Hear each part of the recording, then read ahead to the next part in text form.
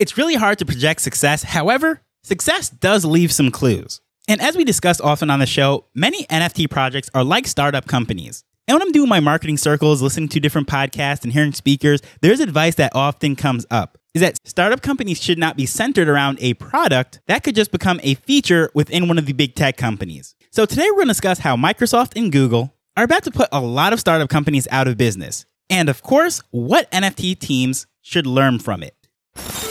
Hello, I'm Taj, digitally known as Tropic Vibes, the host of Nifty Business, where we highlight NFTs and explore Web 3.0 as we move from pure speculation to creating real-world value.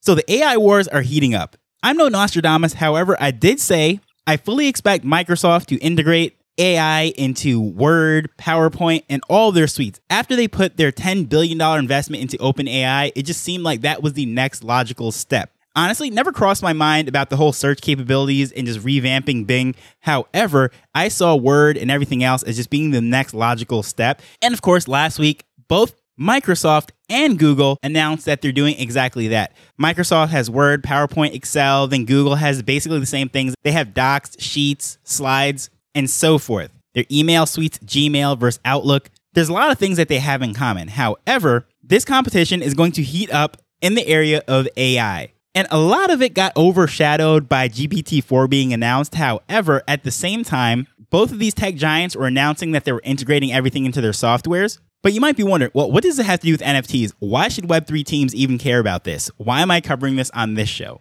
Well, since ChatGPT was released about 3 or 4 months ago, a lot of startup companies started to roll out their own GPT integrations, all sorts of different apps that help people write copy, blogs, emails, and these software companies were supposed to be the next big thing.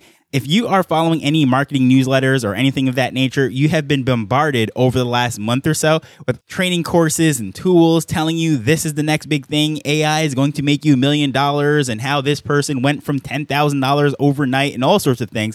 This is just absolutely filling up my mailbox right now, and there's so many of them coming out, it's just ridiculous. Everyone's an AI expert at this point. They all have their little tools and softwares that they're selling. Testimonials up the wazoo, everyone's saying that this is the best thing. It has changed their life. Then overnight, just like that, Google and Microsoft announced that they're going to integrate all of those things into their platform. So it makes a lot of those things obsolete. As content creators, we're constantly thinking of new things, and even many big publications have been caught using AI to write some of their articles and what have you. But I'll tell you a few ways that I use AI. I use Midjourney to do things like put an idea I have into an image so that way I could share it on social media, because a lot of the time just text doesn't do justice. So of course, pictures speak 1,000 words. So with my little tweet, I might put out an image. If I did not create that myself using Canva or Affinity, one of the other softwares, I tend to put it in Midjourney, just get something really quick, just to convey an idea. It's not like a graphic that I'm trying to sell or anything.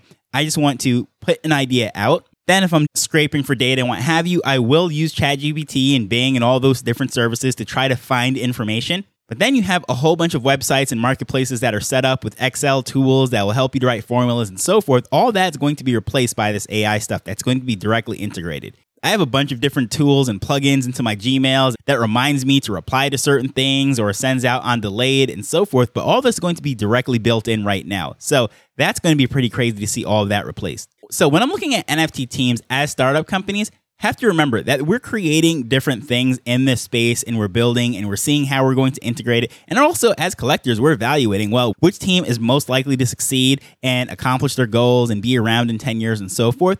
All this does play into a factor because a lot of teams are building what could be features. And I like to think of even, let's say, the video game industry, right? As we're seeing right now, these Web3 gaming companies are not very good at building games. They understand tokenomics and all sorts of different things. But just imagine those companies going up against any of the other manufacturers, say EA, Ubisoft, or going head to head with like Roblox or Nintendo or something of that nature, or one of those companies that have all this experience and success building games. Well, what if they just decide to start to integrate tokens? That is a completely different thing. So the token itself cannot be the main feature, the selling point. The game has to be the selling point. Positioning themselves as the next best thing just because they're using NFTs in video games is a terrible idea. Then you have some video gating platforms. You need to be a token holder in order to access that video and so forth. Well, what's stopping Netflix, Zoom, YouTube, StreamYard, or any video related platform to token gate what they already have. So a company that is entirely built on that idea that they're going to token gate videos, well, that could be an issue because there's already existing infrastructure out there, platforms and apps that people are already using. They've been very familiar with it, especially in the pandemic. So rather than launching a complete company, all they have to do is hire some coders to go search through the open source repositories and then make that a token gated system, add that feature in. So that's the whole thing of not building a feature and actually building a product or a company. I've spoken about Spotify has token gating playlists. So a startup with their entire idea of being a token gated playlist might have a lot of problems because they're going to be competing directly with Spotify and millions of people already listen to music there. I know a lot of people are thinking of token gating ticket solutions for concert tickets and movie tickets and so forth, but what's to stop AMC Theaters or Ticketmaster, StubHub, or any of these from also adopting Web3 technology? So when I'm saying all this, I'm not saying don't build anything in Web3 because you're not going to be able to compete with the big boys. What I'm saying is when a company is looking at this stuff and evaluating what Microsoft and Google are doing right now in this whole AI space, really has only been a couple of months, and I can think of countless people that are leaving their jobs to go start AI startups and what have you, and they're doing all this stuff, and I think is absolutely amazing. But just like that, overnight, they proved that whatever they were starting or whatever they were building could be replaced with a flick of a switch. The people are already using Google Suites and Microsoft Office and all of these things. So once they add those features in, well, why are they going to go to those startups? Why are they going to take on another piece of software when they're already using Word? They're already using other things. It might be, let's say it is 10% better. Well, that's not revolutionary. That's not enough to have someone actually learn some new software, have another bill, and switch their whole team or workflow over to something new. If integrating AI into what they already use is good enough, well, it's going to be a very hard sell. And that's what the challenge is when these teams are putting together their idea and building out, is trying to create the quote unquote walled garden. That is the sacred thing within software. Of course,